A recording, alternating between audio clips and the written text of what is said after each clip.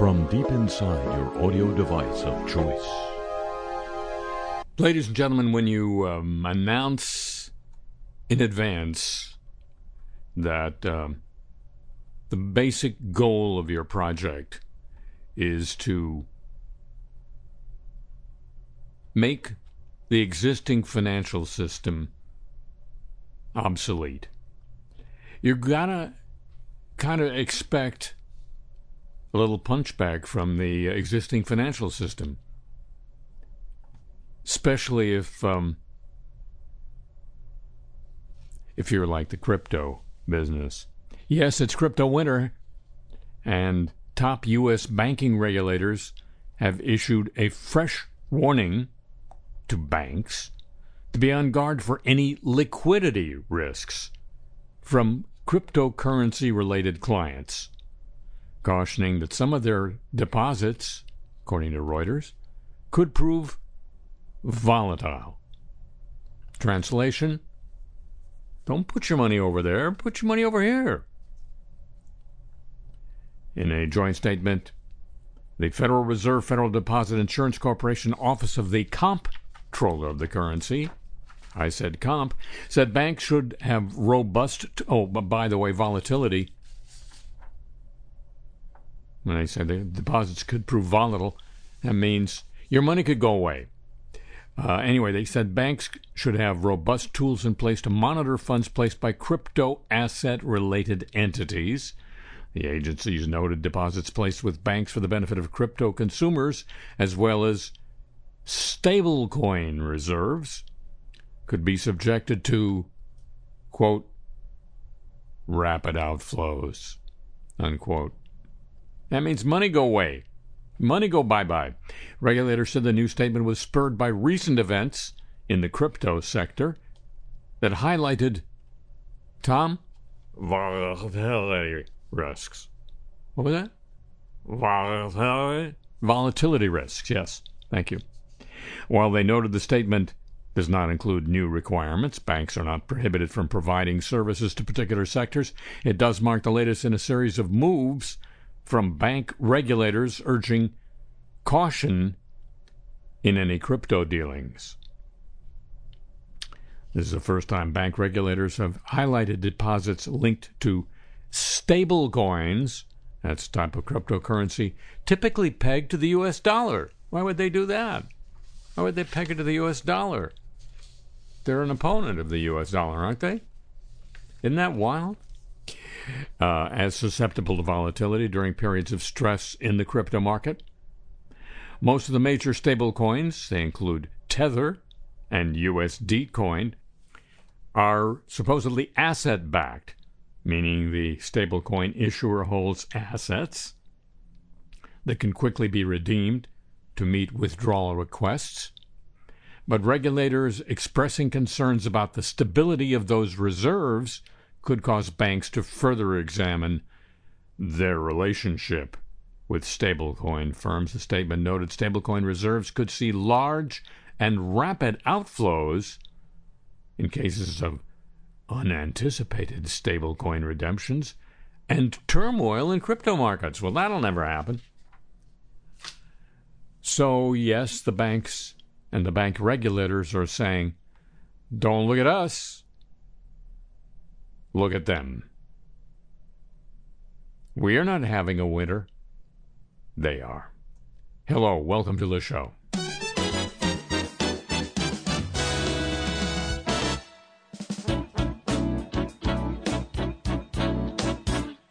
Pra tocar uma canção assim, para ouvir quando você chegar, pra fazer você gostar de mim, pra fazer você se apaixonar, pra regar as flores no jardim, para ouvir sempre que faz calor, para refrescar um dia azul, tanto faz é uma canção de amor.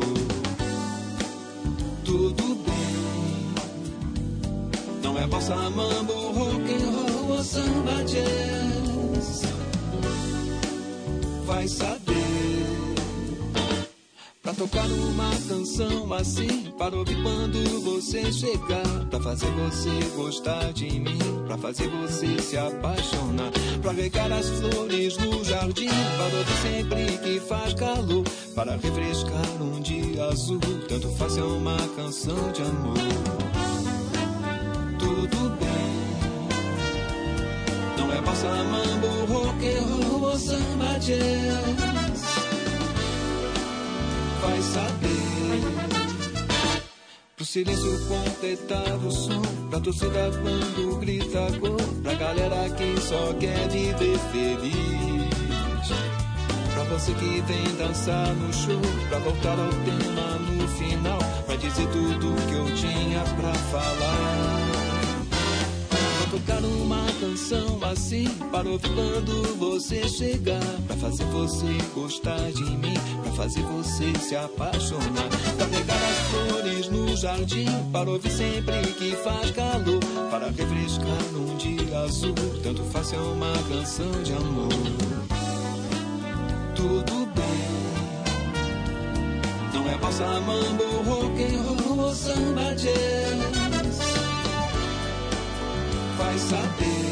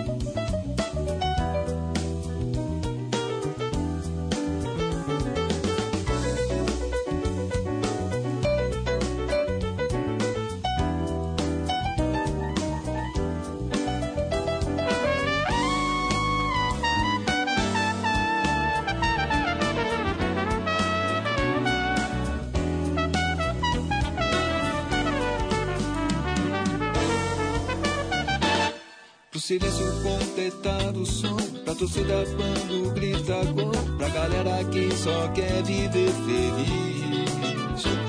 Pra você que vem dançar no show, pra voltar ao tema no final, pra dizer tudo que eu tinha pra falar.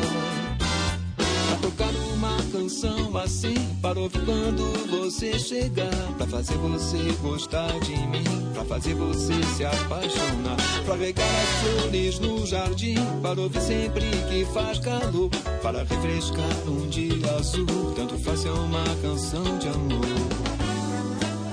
Tudo bem, não é bossa, mambo, rock and roll ou samba jazz. Vai saber.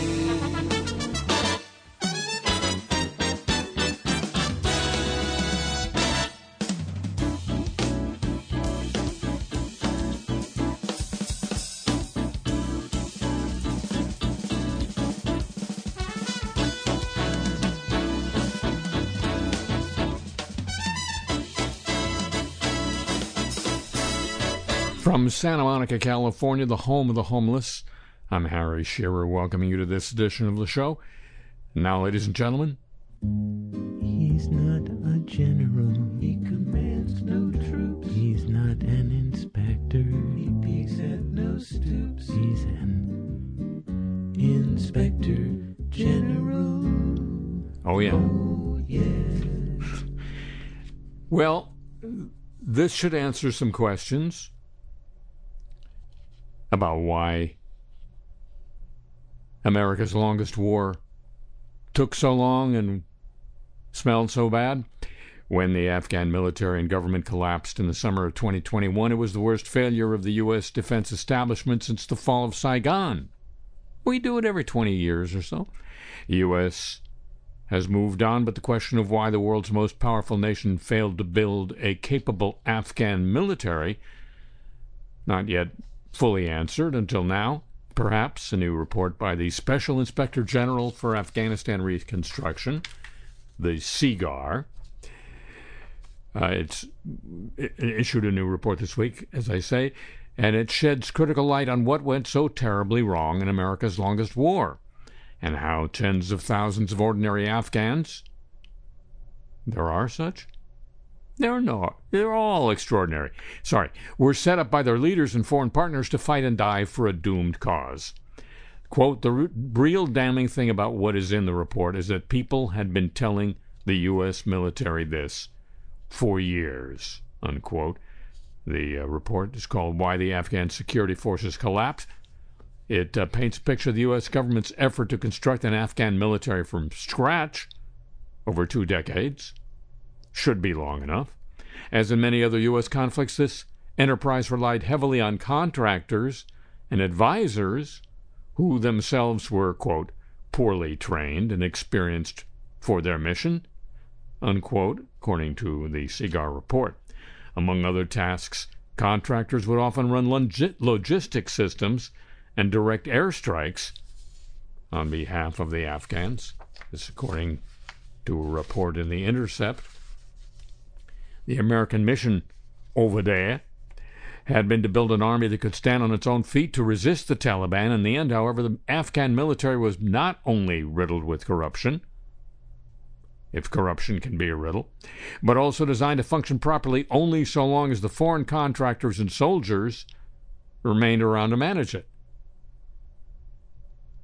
And we know they didn't and were never supposed to. In effect, similar to its disastrous experience in South Vietnam, the United States had attempted to build an army suitable for a modern industrialized country, well, like us, rather than one that would fit the realities of a poor agrarian state, like, I guess, Kansas. The types of security forces that we were trying to build, which were relatively sophisticated and relied on advanced technology and electronics logistics systems, were just not within the general capacity of what Afghanistan would be able to use in sustainable ways, said Jonathan Schroden, an Afghanistan expert at the Center for Naval Analyses, a non-profit military research and analysis center in Virginia. Quote, the real damning thing about what is in the report is that people have been telling the U.S. military this for years, unquote. Afghans weren't blameless in this debacle. Ethnic and political divisions within the government revealed and resulted in competent commanders being shuffled out of roles in favor of individuals connected to Kabul-based power brokers. Corruption at elite levels was endemic. The notorious issue of ghost soldiers, conscripts who existed only as budget line items but not as flesh and blood service members in the field, continued to dog the Afghan military to its last days. Not to mention ghost dogs. That's a whole other thing. Yet the oft-repeated claim that the Afghan military itself did not fight the Taliban proved untrue. Tens of thousands of Afghans died fighting the Taliban, confirming the war and continuing it until the fight became futile. The Shearer report outlined another reason for U.S. failure in Afghanistan that should be relevant to any future foreign conflicts or nation-building enterprises that the U.S. conceives. The war went on too long. Now they tell us. I could have told you that year 3.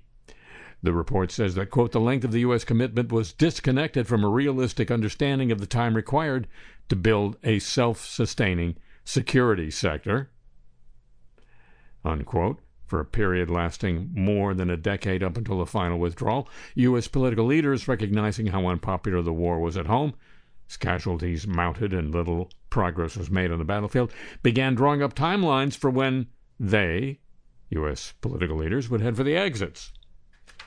What's more, the Center for Naval Analyses expert pointed out, highlighted in the Shearer report, was U.S. government personnel and contractors rotating in and out of the country on short shifts, leading them to repeat the same mistakes as their predecessors every few years. Despite the length, the U.S. continued its long commitment without any realistic prospect of success on the horizon. Sounds like my career. The half-in, half-out approach to the war was inconducive. Really? To a lasting victory over the Taliban, it pushed neighboring countries like Pakistan and Iran to hedge their bets and bide their time. Is that what Pakistan was doing? We were told they were playing a double game. I told you that. And most importantly, the short time frames involved made it almost certain that Afghan security forces would not have time to develop the solid institutional structure they would need to survive indefinitely, even had their training been effective. Given the fundamentally flawed approach the U.S. had taken to building up the Afghan military, spending another 2 decades occupying Afghanistan and then withdrawing on the same terms would have been unlikely to lead to a very different outcome. So the withdrawal agreement negotiated in Qatar by the U.S. and the Taliban in 20 did finally put an end to an endeavor that had already been failing for many years. Quote, the Taliban in D.C., that is to say Washington, that is to say the United States, ultimately wanted the same thing, which was American troops to leave, unquote. Adam Weinstein, a research fellow at the Quincy Institute for Responsible Statecraft and a former U.S. Marine in Afghanistan. The conditions of the final agreement were not as important as leaving the country as soon as possible, he says. Makes you proud, doesn't it? Makes you bust your buttons. And another report from another inspector general about a subject we were talking about earlier. Crypto. Some oil and gas drillers operating on U.S. public lands are diverting natural gas to power cryptocurrency mining operations, according to Reuters, which you'd say, okay, so they're not paying the federal government the royalties they should be. That's according to the Interior Department's Office of Inspector General. The department, which oversees 420 million acres of federal lands, has been advised by the Inspector General to address the rise of an industry that may operate unnoticed in its vast territory, that is to say crypto. Mining cryptocurrency, you probably know by this point, requires huge amounts of electricity to power computers that compete to solve increasingly complex mathematical puzzles to validate transactions, actually to create new crypto coins. Process has drawn criticism from environmentalists and governments that worry about its heavy reliance on climate-warming fossil fuels to create electricity. In its report, the IG said crypto mining units in Colorado had been located on or near federal lands leased for oil and gas development and were diverting gas from those leases. I was diverting gas earlier today, but that's another story. The mobile units may be undetected for long periods of time by federal officials responsible for overseeing very large areas of public land, according to the report. Quote, these activities generate revenues for private companies using federally owned gas, at times without the leaseholder paying mineral royalties, unquote, the report. The issue was raised by the Colorado Oil and Gas Conservation Commission. It told the IG that the crypto operations may pose environmental and health and safety risks and could be underinsured for accidents. Oops. Uh-oh. In its response to the IG, the Interior Department said it would take action to inform the staff of the threats outlined in the report and work with agency officials to discuss how guidance could be crafted for the department. Wow, that's a commitment. We'll work with agency officials to discuss how guidance could be crafted. Wow. Hold them back. And now... It's a smart world after all. It's a smart world after all. It's a smart world after all. It's a smart world. Well, you know about the new computer programs powered by artificial intelligence, chatbots of various sorts that have been all the rage in the last few months. This week, Snapchat announced one of its own, an AI-powered conversational chatbot called My AI. It's coming out this very week, according to press release from Snap. Users will be able to personalize it by giving it a custom name. Conversations with it will take place in a similar interface to a regular chat with a human. Quote, the big idea is that in addition to talking to our friends and family every day, we're going to talk to AI every day, according to Snap CEO Evan Spiegel in his particular fever dream. But unlike its GPT-powered cousins, Chat GPT and Bing Chat, which we talked about last week, Snap says My AI is prone to hallucinations, which are unexpected falsehoods generated by an AI model. Snap included this disclaimer in its announcement post, quote, as with all AI-powered chatbots, My AI is prone to hallucination and can be tricked into saying just about anything. Please be aware of its many deficiencies, and sorry in advance. All conversations with My AI will be stored and may be reviewed to improve the product experience. Please do not share any secrets with My AI, and do not rely on it for advice. Unquote. You have been warned. As have I. And even if you don't know anyone who has used BetterHelp's services, podcast fans will recognize it from its annoying advertisements for its online therapists. BetterHelp, yeah, online therapists. This is according to the Register of the British Tech Journal. American regulators allege the company's relationship with the advertising industry is more perverse than an irritating jingle, claiming it betrayed loyalties that should lie with customers by passing on their mental health info to Facebook, the aforementioned Snapchat, and others. The FTC has asked the company to pay $7.8 million. Asked? Requested? Maybe told? And slapped a ban on it sharing customers' health data with advertisers in a proposed settlement. Settlement will resolve a complaint from last year that claimed BetterHelp pushed users to complete an unskippable questionnaire in order to obtain mental health services. It then passed on the info from that questionnaire to Facebook and other good people to promote its services. BetterHelp, whose business boomed during the COVID lockdown, has denied wrongdoing and claimed in a statement that it merely used, quote, industry standard practice, routinely used by some of the largest health providers, health systems, and healthcare brands, unquote. And that's supposed to be reassuring.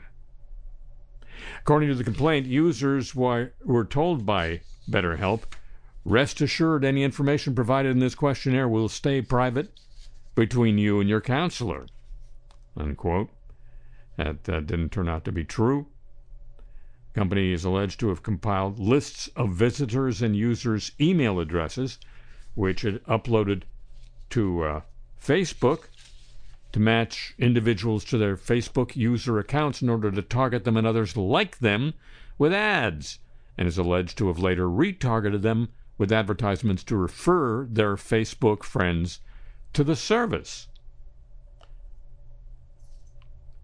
Quote the FTC filing, these harms were not reasonably avoidable by consumers. It was effectively impossible for visitors and users to know that BetterHelp was using and disclosing their health information for advertising purposes because respondent, BetterHelp, actively concealed the practices through repeated misrepresentations and a lack of notice. Indeed, numerous users expressed outrage about the disclosures upon learning of them, unquote. Of course, they had mental health problems, so they were probably easily outraged. The FTC also noted that BetterHelp prominently displayed a seal that attested to purported compliance with the HIPAA law, which outlines privacy and information security protection that residents can expect for their health information.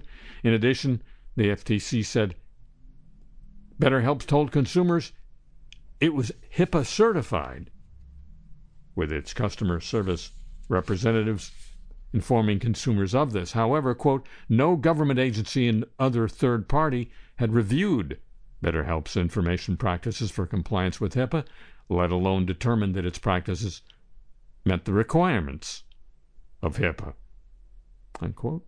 The $7.8 million from BetterHelp would be used to provide potential refunds to people who signed up for and paid for BetterHelp's services over a 3-year period. Says the director of FTC's Bureau of Consumer Protection, quote, when a person struggling with mental health issues reaches out for help, they do so in a moment of vulnerability and with an expectation that professional counseling services will protect their privacy. Instead, BetterHelp betrayed customers' most personal health information for profit. Let this proposed order be a stout reminder that the FTC will prioritize defending American sensitive data from illegal exploitation. Tom? Illegal exploitation. Okay, sounds even stouter when you say it. And speaking of stout, more than half the world's population will be classed as obese or overweight by 2035 if action is not taken. That's BBC News reporting on a warning from the World Obesity Federation. Who knew? I mean, I knew there was a BBC. More than 4 billion people will be affected, rates rising fastest among children. Well, everything rises fastest among children, according to its report. This, by the way, ladies and gentlemen, put this in the file of ways that America still leads the world. Because I think we've been this way for a while. Close. Lower middle-income countries in Africa and Asia are expected to see the greatest rises, according to the report. The report predicts the cost of obesity will amount to more than $4 trillion annually by 2035. You got to pay to get fat? The president of the Federation described the report's findings as a clear warning to countries to act now or risk repercussions in the future. The report highlights the rising rates of obesity among children and teenagers. They'll double from 2020 levels among both boys and girls. At last, there's some equality. The president of the Federation said the trend was particularly worrying, adding that governments and policymakers around the world need to do all they can to avoid passing health, social, and economic costs on to the younger generation by assessing the systems and root factors that contribute to obesity. And I don't think they include eating root vegetables. So root factor must mean something else. The effects of obesity's prevalence on lower-income countries is also highlighted in the report. 9 of the 10 countries with the greatest expected increases in obesity globally are lower middle-income countries in Africa and Asia. Reasons include trends in dietary preferences towards more highly processed foods, greater levels of sedentary behavior, weaker policies to control food supply and marketing, and less well-resourced healthcare services to assist in weight management and health education. Lower-income countries are often the least able to respond to obesity and its consequences. Least likely to have Jenny Craig. Findings estimate that rises in obesity rates around the world will have a significant impact on the global economy, 3% of global gross domestic product. The report emphasizes that its acknowledgement of the economic impact of obesity, quote, is in no way a reflection of blame on people living with obesity, unquote. The report uses body mass index to make its assessments. BMI, in case you didn't know, and I didn't, is calculated by dividing an adult's weight by the square of their height. See, you've learned something already, and it's only 30 minutes in. As I say, the United States has been a leader on this path.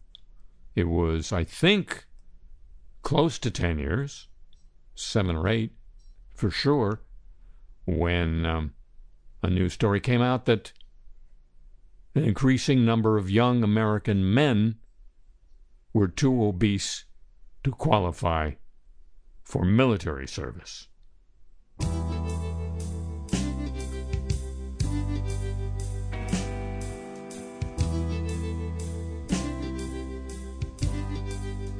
Well, when it comes down to truculence, the truck don't stop here. I'll cuss out the bad guys at the drop of a beer.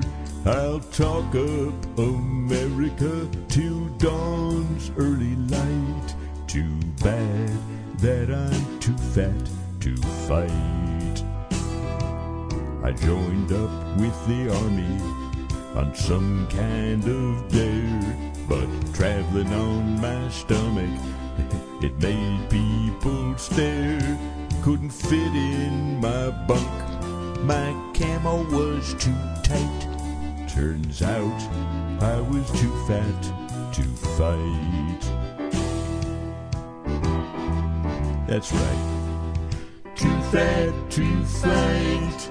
And ain't it a shame? 'Cause war is really America's game. Got bellicose brains, but our varicose veins mirror all. Too fat to fight. We're all too fat to fight.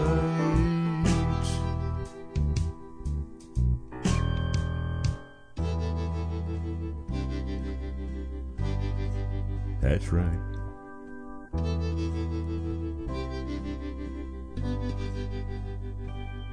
Now the burgers and the fries, the Cokes and ice cream.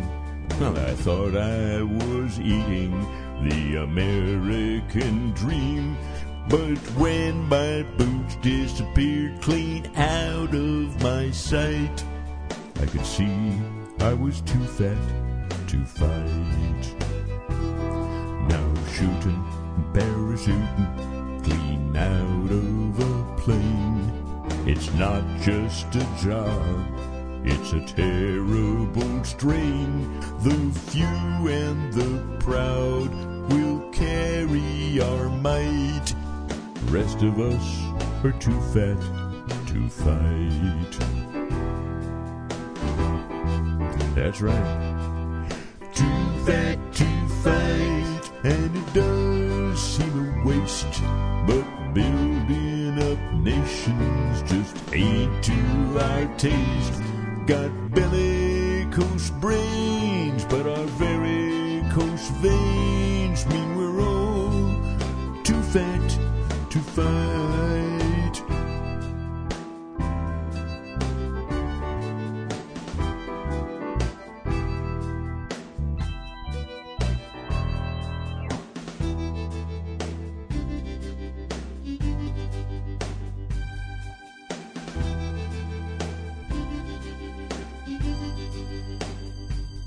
Well, we picked a bad time to get off the pot.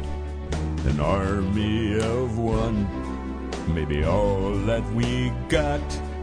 The bad guys are fast, they're smart, and they're light. God made us too fat to fight.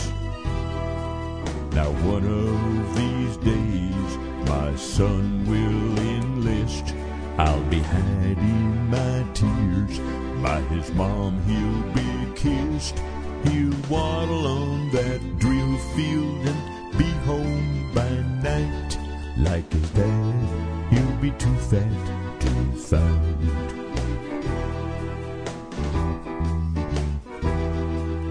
Too fat to fight, and ain't it a shame?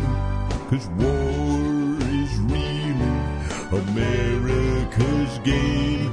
We got bellicose brains, but our varicose veins mean we're all too fat to fight. Yes, we're all too fat to fight.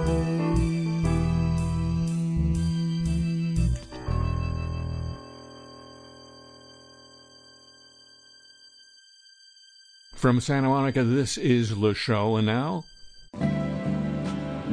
the apologies of the week. We're so sorry. A Japanese hotel boss has apologized for only changing the water in a spa bath twice a year instead of once a week. This from Business Insider. The traditional Japanese bath, known as an onsen, was found to contain potentially deadly bacteria during a health inspection, according to TV Asahi. Legionella bacteria was found in the Japanese bath at 3,700 times the permitted level. According to the report, the bath water, which comes from volcanically heated hot springs, should have been changed weekly to abide by local regulations. Spa baths are popular in Japan, some even offering visitors the chance to bathe in red wine. What a waste. A bacteria can cause, well, probably not the best wine. The bacteria can cause a serious type of pneumonia called, see if this rings a bell, Legionnaire's disease, and can also lead to the less serious Pontiac fever, according to the CDC. The baths were temporarily closed last year after the bacteria was detected, but have since been reopened, according to CNN. Makoto Yamada, the president of the company that owns the Besso Inn in Chikushino, apologized for the incident during a press conference. Makoto Yamada told the press conference, "I was not aware of the law myself and thought that the Legionella bacteria was a common bacterium that could be found anywhere, and also that it was safe because the large baths were free-flowing, so the water was changed quite often." Unquote. He said the hotel staff had not added chlorine to the water for hygiene reasons, quote, "because we selfishly dislike the smell of chlorine." Unquote. Representatives for the hotel did not immediately respond with a comment. In response to an open letter to the Michigan Technological University's pep band, the Huskies pep band would like to apologize for the chant that originated in our section at the Friday night Winter Carnival hockey game against Bowling Green State University. What began as an uncouth expression of frustration between a few members quickly spread within our organization and the rest of the student section. This is a letter to the editor. We are sorry for how far off course our actions were, and it's regrettable we did not realize it sooner. We recognize that our position as a highly visible student organization means we should hold ourselves to a higher standard. Going forward, our leadership is actively discussing ways to prevent any similar behavior. The Huskies pep band exists to bring joy to the players and spectators at the events we attend, and our actions at that game did not meet those goals. We stand to make our organization a fun face that is known for jeers and chaunts toward opponents with a cute smile. And we're sorry that in that moment we did the opposite of that. We are always trying to be better, and looking forward we will continue to do so. I think that's our first pep band apology in the history of this program. Dayline Copenhagen. The Norwegian government apologized this week to reindeer herders after activists spent a week protesting a wind farm they say hinders the rights of the indigenous people in central and Arctic Norway. They're now called the Sami people. You and I probably better recognize them as the Lapps. That's right, from Lapland. Seriously. Quote, "I've apologized to the reindeer owners on behalf of the government," said the oil and energy minister after, oh yes, his name is Asland, with 2 A's, well actually with 3. He said after meeting with the Speaker of the Sami Parliament, Mr. Mutoka. Quote, they've been in a difficult and unclear situation for a long time. I'm sorry about that, said the minister. Mutoka said that receiving an apology had been, quote, a wish from my side. It's crucial for us to move forward. It's important we now have a common perception that we are dealing with a human rights violation, she said after the meeting. The talks did not yield an agreement to resolve the wind farm dispute, said Asland, and we're not ruling out any solutions at this time. The plan was to build a wind farm where the Sami people raise and herd reindeer. Yes, there really are. St. George, Utah is our next location for our next apology. Educators in a Utah school district said they were told they could lose their jobs if they call out sick for a mental health day. In an apology and clarification email sent following that notice, the Washington County School District said the purpose was to address a growing issue, teachers using sick time for vacation or personal leave. That first email caused some stress and anxiety among the teachers, said the president of the local teachers union, who is also a second-grade teacher in the district. She felt the message sent out put a spotlight on a major disconnect. We spend a lot of time on student mental health. What about educator mental health? Isn't that important as well? She asked. The original email said employees cannot use sick leave to get away from the stresses of work and enjoy some time off. They can use personal leave for that purpose. Unquote. Immediately following the email, the union president said her office was bombarded with emails and phone calls. Jen Oxborough is a licensed clinical social worker, I guess in the St. George area. She worries even the clarification feels like overreach. Representative Andy Ogles, Republican of Tennessee, admitted to misstating his college history after reports that he embellished his resume in a case echoing the lies of another first-term GOP lawmaker, Representative George Santos. Quote, I personally stated my degree from Middle Tennessee State University was in international relations, Ogles said in a statement. When I pulled my transcript to verify, I realized I was mistaken. My degree is in liberal studies. I apologize for my misstatement. Ogles said he transferred to Middle Tennessee as a senior to study political science and international relations, but dropped out due to an interfamilial matter and to help his family financially. He said he completed his studies years later through the university's distance learning program and got a degree in 2007. I was awarded a Bachelor of Science, and MTSU mailed me my degree. At the time, it was my understanding I'd completed my course of study in political science and international relations. He said he realized he actually received a broader degree in liberal studies after receiving his official transcript last week. Guess the mail is slower in Tennessee than we expected. He made the disclosure after a report by Nashville's WTVF-TV earlier this month raised questions about his background. He touted his experience as an economist during his campaign last year and during recent appearances, but the TV station revealed he never received formal economics training, apart from a community college Principle of Economics course in which he got a C.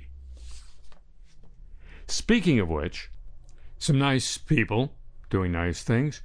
Rupert Murdoch, chairman of Fox, acknowledged in a deposition in the ongoing lawsuit between Dominion Voting Systems, the voting machine people, and Fox News, that several hosts for his networks, Fox News and Fox Business, promoted the false narrative that the election in 2020 was stolen from the other guy.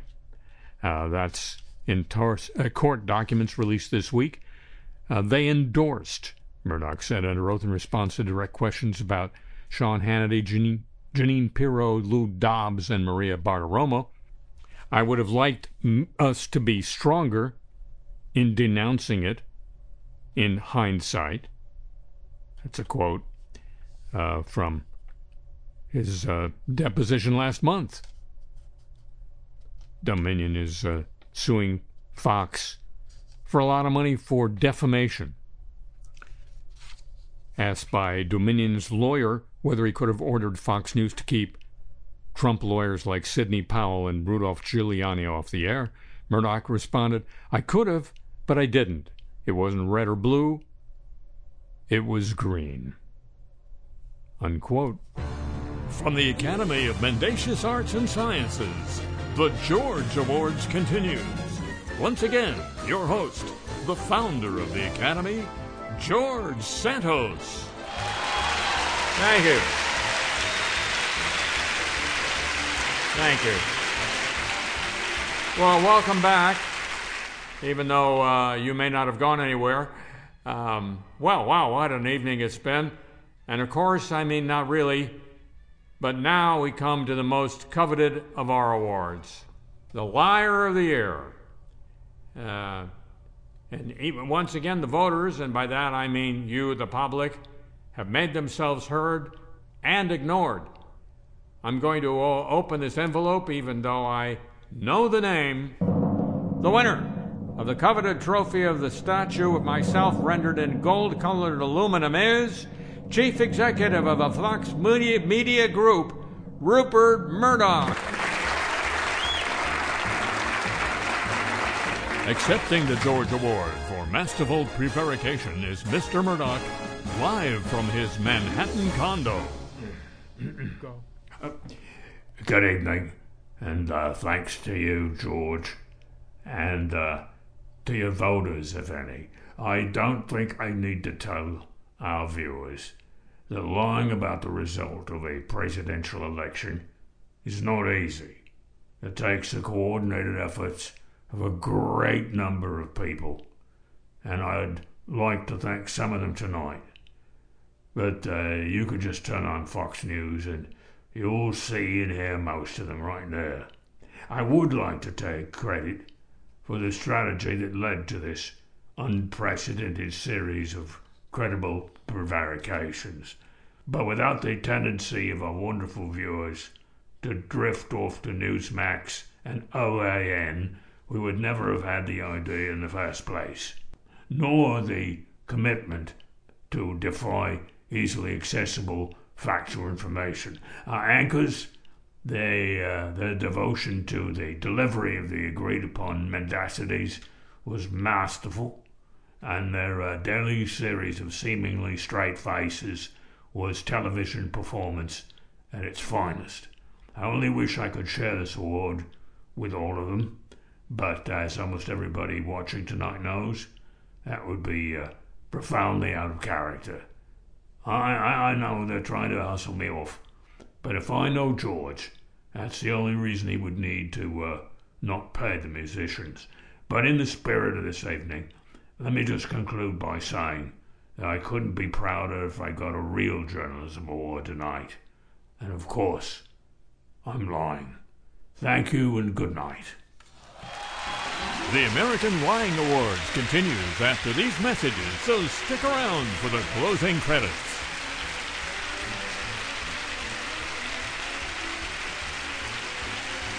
All right, now, more apologies. For the second time in a month, an unmuted remote microphone caught a Connecticut state lawmaker abruptly swearing during a legislative public hearing. This time it was six-term Representative Mitch Bolinsky, whose expletive occurred about 95 minutes into a hearing last week on public school funding. He was monitoring a meeting from his home. You know, the remote thing. It has spotty internet service, he claims. The bad connection prompted him to say "F you" as a woman was testifying in Spanish about the issue of funding school lunches. Quote, "During a recent Appropriations Committee hearing that I participated in remotely from my home, I let my frustrations over outgoing technical problems get the better of me," Bolinsky, a Republican, said. "I uttered an expletive directed at my computer that was picked up on the microphone and discernible to anyone on the committee feed. While it was not directed at anyone, I apologize for my language, unquote. The hearing continued on without interruption, despite the obscenity, according to the Middletown Press. Of course, what they really mean is a profanity. Often confuse those two these days, like jealous and envious. Sorry, can't help it. Vancouver police say they've apologized to a man who was shot with rubber bullets in a wrongful arrest over a case of mistaken identity. How bad can it get?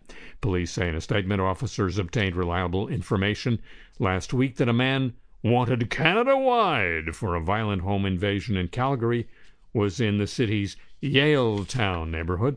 The suspect, who police thought they were arresting, was considered armed and dangerous and potentially in possession of a firearm, so the department's emergency response team was deployed.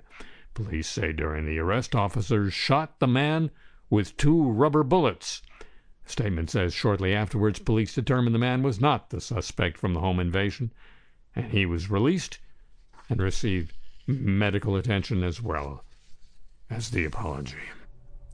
A North Carolina Volkswagen dealership publicly apologized after oil change reminder stickers placed on 11 customers' vehicles included a racial slur.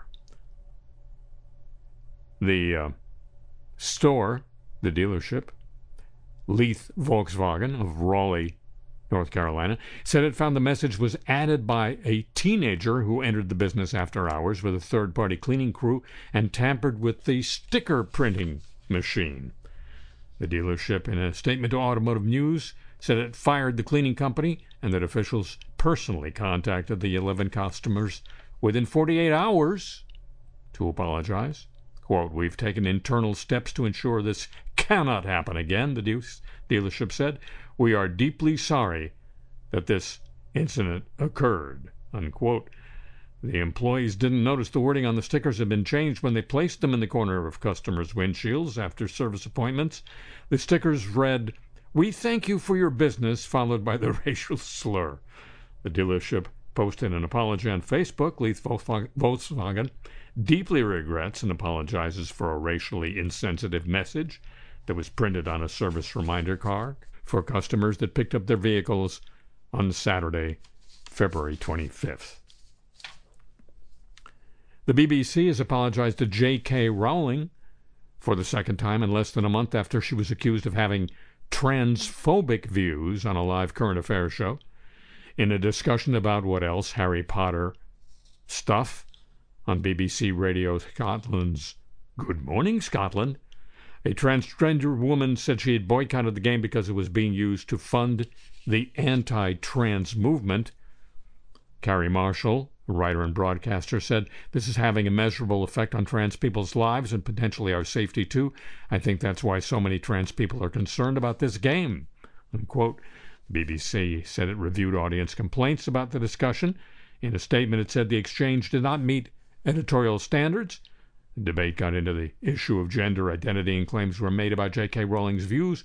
"We accept that the program failed to challenge these claims and acknowledge that our contributors gave their opinions as fact," the BBC said. "This fell below the rigorous editorial standards we've applied to our broad coverage of trans and gender recognition stories across the BBC, especially at Scotland News and Current Affairs output, and we apologize for that." The ruling came despite another gamer arguing in favor of purchasing the game, saying it was possible to separate the artist from the art, unquote. Tell that to Wagner. New York Rangers defenseman Keandre Miller apologized this week on Twitter after he was ejected the previous day for spitting on L.A. Kings defenseman Drew Doughty.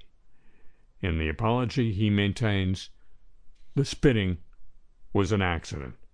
"I have all the respect in the world for Drew," he said on Twitter, "and what happened was completely accidental. I would never intend to do something like that on purpose. It goes against everything I am as a person and player. I felt awful about it, and I'm thankful Drew gave me the opportunity to apologize and explain myself in person after the game," unquote. In a replay, Miller can be seen spitting in Doughty's face while the two were in close proximity. Whether he meant to do that or not, I don't know, Doughty said. It was a pretty big loogie on my face. Unquote. The apologies of the week. Ladies and gentlemen, a copyrighted feature of this broadcast.